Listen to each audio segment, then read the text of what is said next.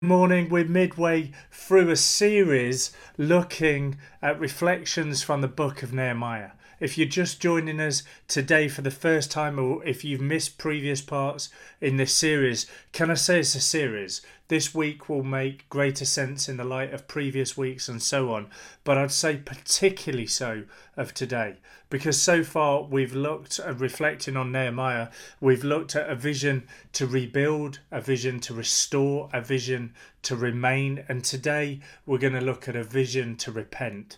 I have to say, this is an interesting one to look at, but we are people of the cross.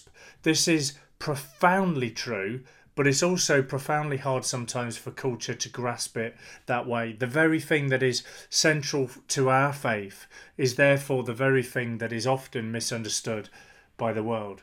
1 Corinthians 1:18 says it this way. It says, the message of the cross is foolishness to those who are headed for destruction, but we who are being saved know it is the very power of God.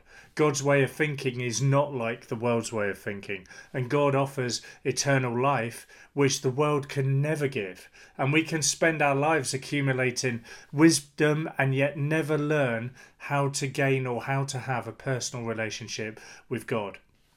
We must come before the crucified and risen Christ to receive eternal life and the joy of a personal relationship with our Saviour.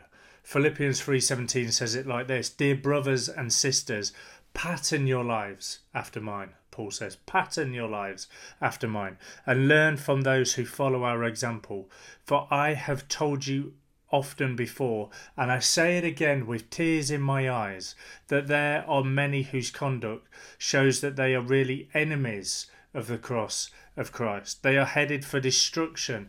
Their God is their appetite, and they brag about shameful things, and they think often only about this life here on earth. But we are citizens of heaven, where the Lord Jesus Christ lives, and we eagerly await for him to return as our Saviour. He will take our weak mortal bodies and change them into glorious bodies like his own, using the same power with which he will bring everything under his control. The message of the cross is foolishness to those that are headed for destruction, that those who are being saved know it is the very power of God. How do we access the power of God? Through the presence of God. How do we access the presence of God? Well, through repentance that leads us to freedom in worship. You know, I've often read and considered the reflections of George Eldon Ladd. You may have heard of him, you may not have, but he had a significant impact on the formation of the Vineyard's understanding of the kingdom of God, particularly in the early days, and his writings and teaching had really shaped the formation of that. But just to say, I want to say this, that we eat the meat but we spit out the bones. You know, surely we'd say that of everything. Please do that with me. You know, I'm doing my best to be faithful to the life and the teaching of Jesus, but I'm not Jesus. Of course, I will make mistakes and see things from a human point of view, and I'd say the same of George Eldon Ladd. But we can take the meat, but certainly spit out the bones. But anyway, he said many things, and one of them really struck me. He said that as we encounter God, as we have a power encounter with God, two things quite clearly happen. Firstly, we have an awareness of our sin and a desire to do something about it, i.e. we repent. And secondly, that experiences then causes us to overcome our skepticism and our fear. And I would add that overcoming skepticism and fear leads us into greater revelation of God and his authority to carry out the mission and mandate that he has for us, and that frees us to worship him. Now, let me just give you an example, okay? So Jesus performs a miracle and Simon Peter sees it. We read it in Luke chapter 5, verse 8. It says this: when Simon Peter realised what had happened, he fell to his knees before Jesus and said, "Oh Lord, please leave me. I'm too much of a sinner to be around you. For he was awestruck by the number of fish that they'd caught, as were the others with him. His partners, James and John, the sons of Zebedee, were also amazed. Jesus said to Simon, "Don't be afraid. From now on you will fish for people." And as soon as they landed, they left everything and followed Jesus. As we encounter God, we see it in that passage, we have an awareness of sin. Simon Peter sees the miracle. When Simon Peter realised what had happened, he fell to his knees before Jesus. Revelation that leads to repentance. He says, "Oh, please leave me. I'm too much of a sinner to be around you." It's a natural response to revelation, for he was awestruck by the number of fish that they'd caught, as were others around him. As we see the holiness of God, we see our humanness, and we see something in ourselves that causes us to say, "Oh, this needs dealing with. I see my sin. I see my humanness. I want to repent of it, turn from it, and respond to the revelation that I'm seeing." See, revelation leads to response, but the response should then lead us to action. It's not just a repenting, it's a repenting that frees us to then go and do something. See, Jesus doesn't just call us out of something, he calls us into something. Proclamation leads to demonstration. As the gospel, as the good news of Jesus is shared and proclaimed, we should then be freed and liberated to do something about it, not just for ourselves, but for the sake of others. See, Jesus replied to Simon, "Don't be afraid.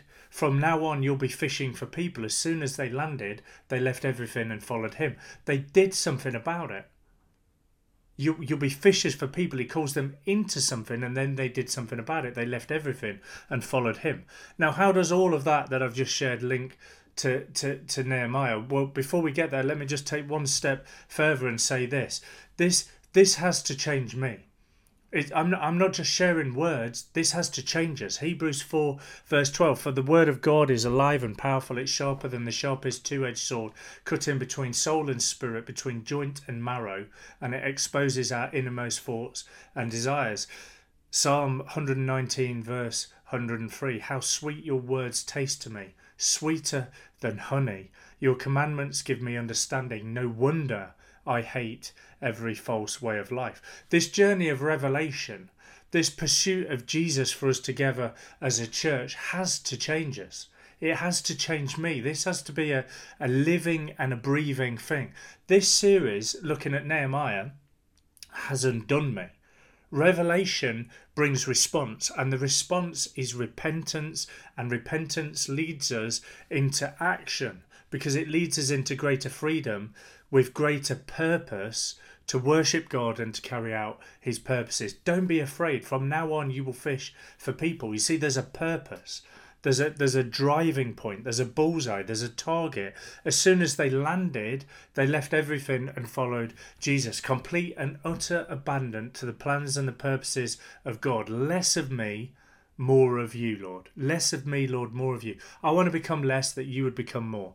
I'm going to get all of my stuff out of the way, all of my pains, insecurities, hang-ups, obsessions, frustrations, whatever it is, all of it out of the way. In a nutshell, and I don't mean this irreverently, it's just the language that I would use to describe it. I've been absolutely shabbered by this. You know, the journey we're on together has absolutely undone me before the Lord. This is discipleship. It's the ongoing process of change and transformation, that we would see more of Jesus and become more like him. So how does all of that link with Nehemiah? Well, it doesn't. No, it does. Of course it does. I'm kidding. But the overall theme of Nehemiah that I think we can take and apply would be this: that those that love God and his kingdom, they will study the Bible and they will pray and they will do everything they can to advance the gospel and seeking to gather others to do the same. Today I just want to look specifically at a vision to repent, because repentance is in response to revelation, and that response leads us to repentance that leads us to greater revelation. The message of the cross is foolishness to those that headed for destruction, but we who are being saved know that it is the very power of God. That repentance releases power, and it's at the cross that we find resurrection, life and power. I once heard it said before that if we don't fall face down before the cross, it's because we've never really seen it.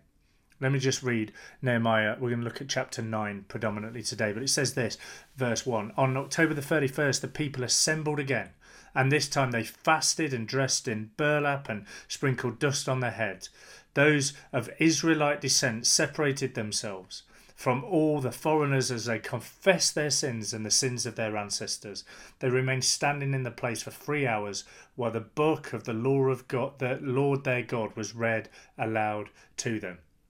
Then for 3 more hours they confessed their sins and worshipped the Lord their God. Are you ever surprised by accumulation? I am so often. You know, when I stick one plate on the side in our house, I turn my back and I look again, and there's just a mountain of dishes that are going to take me a decade to wash up. You know, I think I've shared this before, but I seem to spend my life emptying the bins in our house. Once I've gone around the house and I've emptied all of them and I've sorted them into the various piles of recycling, and I seem to have to do it every couple of days. And then there's this pile of stuff at the back door that I'm going to take to the wheelie bin, but it's so large, sometimes I feel like it almost warrants a trip to the local civic amenities site rather than the wheelie bin. And then accumulation, I see it. I'm a prolific person for sticking something in the garage that I will tidy away at a later date or a more convenient time, only to be confronted quite regularly with an inability to get into our garage because I've put so many things in that one day I'm going to sort you out pile that I can barely get into the garage. So often things just accumulate. There's just stuff, and I'm like, gosh, where has this happened? Where's all this come from? Well, Nehemiah chapter 9 is an accumulation moment. God's people are back in the land, and they're going to rehearse the accumulation of their sins, and they return to God and to God's mercy to bring that to bear on their sins. Today, I just want to think, I think we would do well to consider our accumulation moments. Where are things piling up? The lessons that really we can learn from the journey of Nehemiah is that we should be people that get on our knees before God. Not just for ourselves, but yes, for ourselves. But not just for ourselves, but for the church, for this city, for this nation. You know, I'm never really going to have time this morning to do justice to what's going on in Nehemiah 9. But let's just have a quick look. God reveals his nature in verse 5. It says this: they called out to the people, "Stand up and praise the Lord your God, for he lives from everlasting to everlasting." Then they prayed, "May your glorious name be praised. May it be exalted above all blessing and praise." They've just spent time confessing their sins. Confession frees us from what binds us and leads us into the freedom to worship God. If we want to worship God with greater freedom, we need to remove and confess the obstacles in our lives. Then it goes on and he proclaims his uniqueness.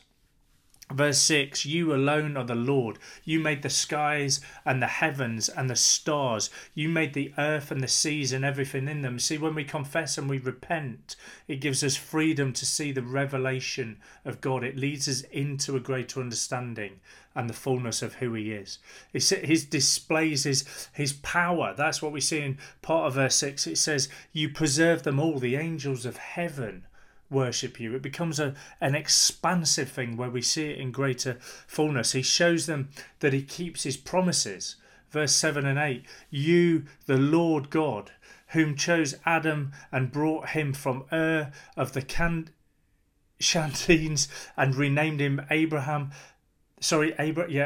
when he had proved himself faithful, you made a covenant with him to give him and his descendants the land of the Canaanites, the Hittites, the Amorites, the Perizzites, the Jebusites, and the Girgashites. And you have done what you promised, for you are always true to your word." Don't you love that? All of that remembering, but he's always true to his word. He reminds us of his promises. As we step into repentance, we start to worship him, we see a greater thing, but it also reminds us of what could be because we remember the promises of God. It goes on, verse 9 to 12, his love starts to manifest. It says this: "You saw the misery of our ancestors in Egypt, and you heard their cries from beside the Red Sea. You displayed miraculous signs and wonders against Pharaoh, his officials, and all his people, for you knew how arrogantly they were treating our ancestors. You have a glorious reputation that has never been forgotten. You divided the sea from your people so they could walk through on dry land, and then you hurled their enemies into the depths of the sea. They sank like stones beneath the mighty waters. You led our ancestors by a pillar of cloud during the day and a pillar of fire at night so that they could find their way. Phenomenal. He then unfolds his will. As we go into the next place, we start to see the purposes of God as we step into a place of repentance that leads to worship. It starts to just become a reality. Verse 13 and 15, you came down at Mount Sinai and you spoke to them from heaven. You gave them regulations and instructions that were just, and decrees and commands that were good. You instructed them concerning your holy Sabbath, and you commanded them through Moses your servant to obey all your commands, decrees, and instructions. Repentance calls us to obedience. It goes on. You gave them bread from heaven when they were hungry, and water from the rock when they were thirsty. You commanded them to go and take possession of the land you had sworn to give them. He demonstrates his mercy. We see the mercy of God in this chapter. Verse 16 to 18, but our ancestors were proud and stubborn, and they paid no attention to your commands. They refused to obey and did not remember the miracles you had done for them.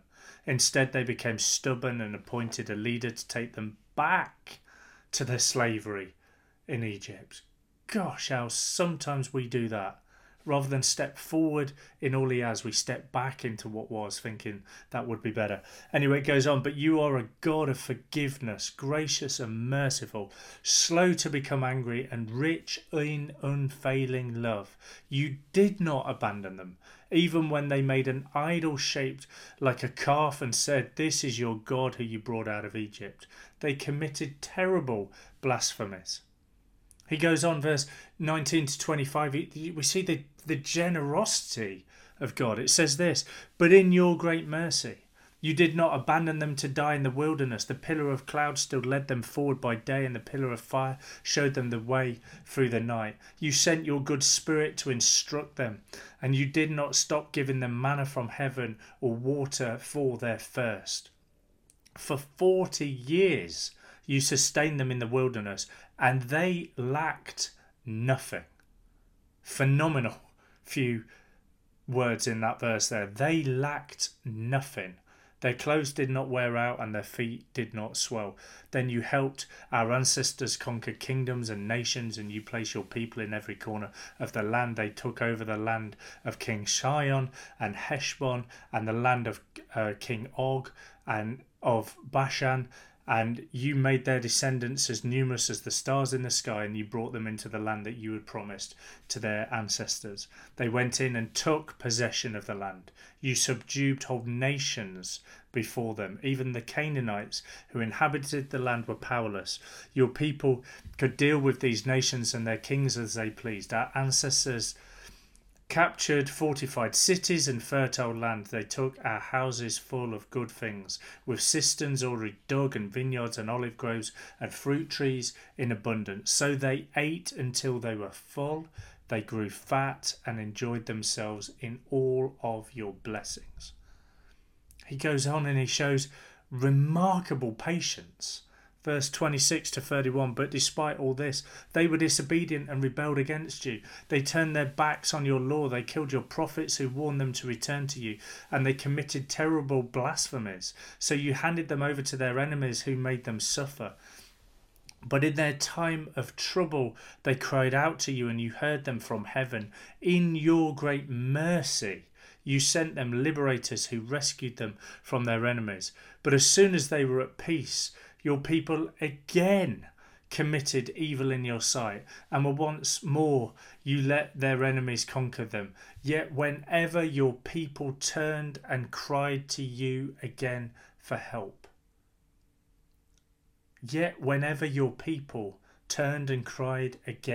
to you for help. You listened once more from heaven. In your wonderful mercy, you rescued them many times. You warned them to return to your law, but they became proud and obstinate and disobeyed your commands. They did not follow your regulations by which people will find life if only they obey. We find life if only we obey. They stubbornly turned their backs on you and refused to listen. In your love, you were patient with them for many years. You sent your Spirit who warned them through the prophets, but they still wouldn't listen. So once again, you allowed the peoples of the land to conquer them.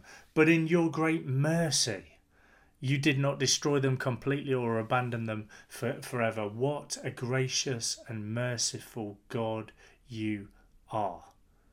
Verse 32 to 37, he proves again his faithfulness.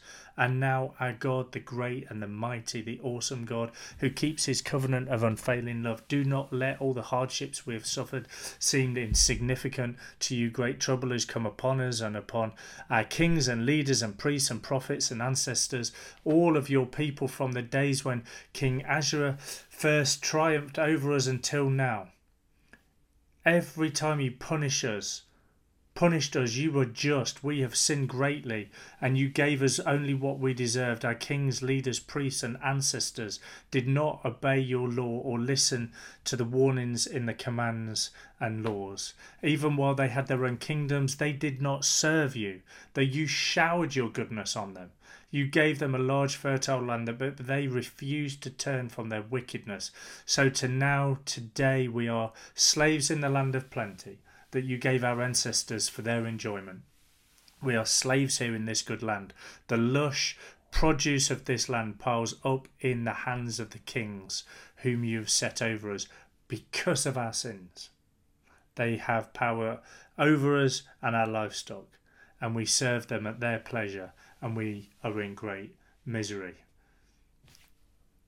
Well done for sticking with me. I know the passage is long, but I think it's important that we read it because this is a people that are weighed down by the guilt and the torment of their sinful record across centuries, and yet they can still revel in the goodness of God because of his mercy and our ability to come before him, repent and turn and come into a place of freedom. The prayer exalts the God who through and across the centuries has done so much for them. What mattered most was that they emerged from this prayer with an enlarged vision of God. And honestly, it's the same for us. Would it be that we'd fall on our knees before him with an enlarged vision of who he is and what he wants to do? As we come to the cross in repentance, it reveals more of the face of Jesus. We overcome skepticism and fear, and we step into all that he has for us. You know, we need the same expansiveness of thought as we consider all the Lord has said to us and all the Lord has done for us, but also all the Lord has for us. Sometimes I think we become content with a narrow and restricted concept of God. And yet the journey we are on to love God and love this city should and will change us. You know, we need the poor as much as they need us, and as we posture our hearts to the things of God, his heart will change our heart, and as we fall into repentance, we'll fall into greater relationship with him. A bigger vision of the Lord's greatness and sufficiency will affect us and change us in so many ways, but let me just name a few. It will challenge our irreverence. You remember Simon Peter, away from me, Lord, I'm a sinful man. You know, the Israelites had begun to take for granted and foolishly began to take for granted God. And they imagined that they could live as they liked. They were morally selfish and spiritually careless.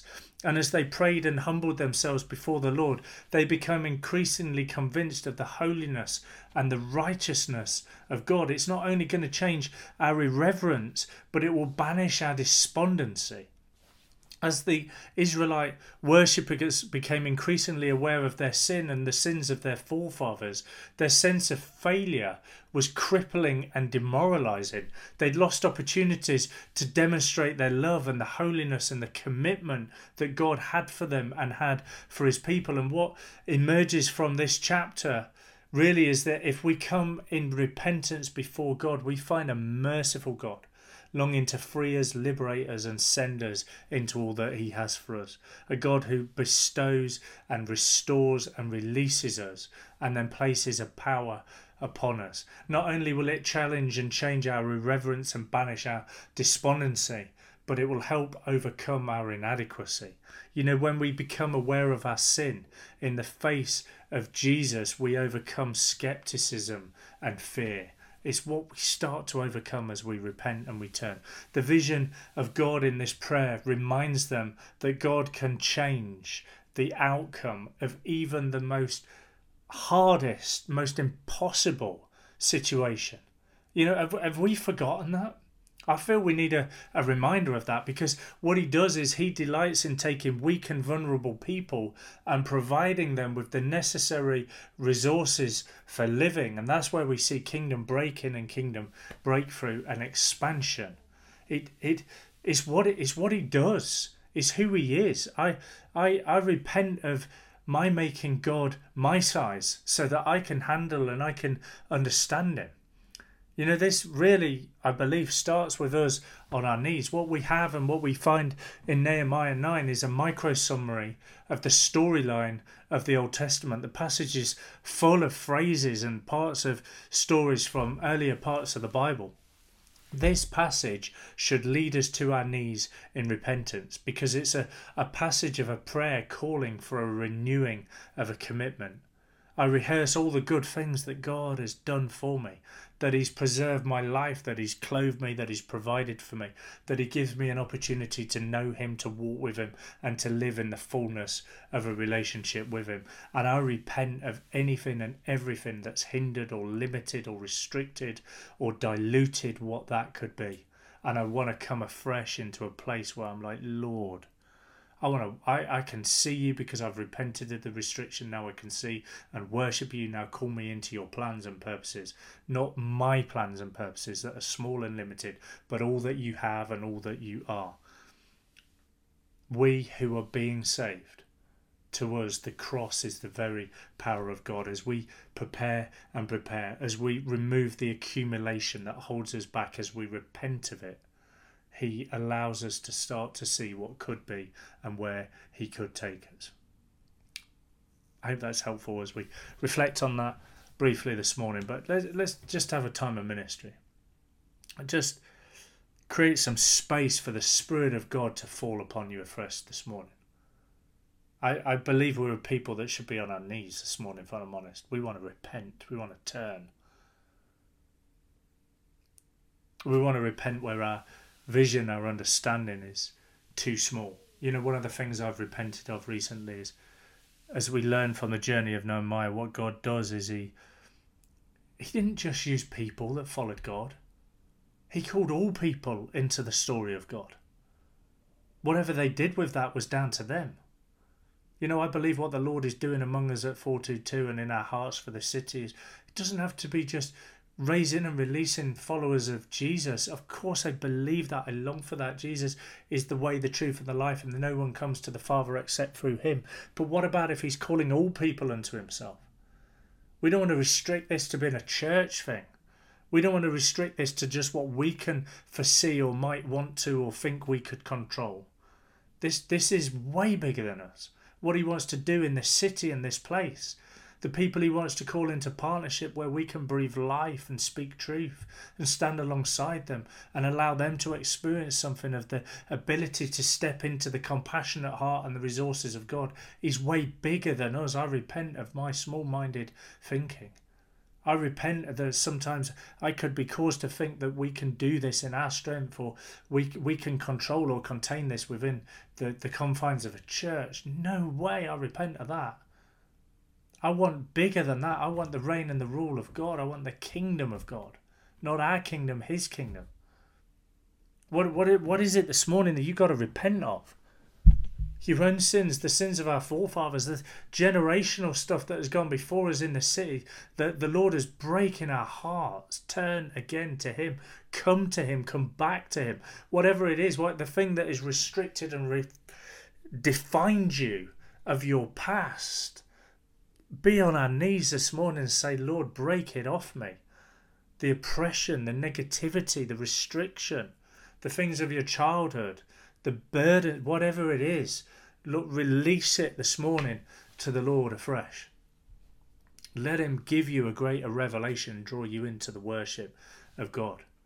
You know, for some of you, I just have this sense that it's like people, might be something you want to repent of, that people have to win you over for you to believe in them or trust them or to relate to them. I don't want to be that person. You don't have to win me over. My heart is for you because I love you, because Jesus is in you. Or he's calling you towards him. We love to sit in this. People don't have to win us over. It's just one example of something I think some of you might feel you want to repent of this morning. That there's almost an arrogance there. But I think the Lord will be speaking and laying things on your heart right now, because he calls us back to him in repentance. I almost don't want to put too many words in your head, but the confession of our sins is crucial to the people that we are. It's the power of God among us. The life and resurrection life that flows from the cross. Let it come upon us this morning. Lord, open our hearts, open our minds, open what has been dead in our lives, and breathe life into it, freedom. Set the captives free this morning, Lord. I believe there's a number of you now, he's stirring powerfully upon you. Powerfully, as I've reflected on this week, I've found myself multiple times on my knees weeping before the Lord. Let it come. Let it come. Let his power and authority, let his presence come upon you. I pray that you would have a revelation afresh of the face of Jesus this morning. Not just his hand, not just what you might want him to do to you, but his face. Seek him because he's worthy of your worship and your praise. And let everything that might have limited or held that back be removed from you. The Spirit of God fall on us, your people.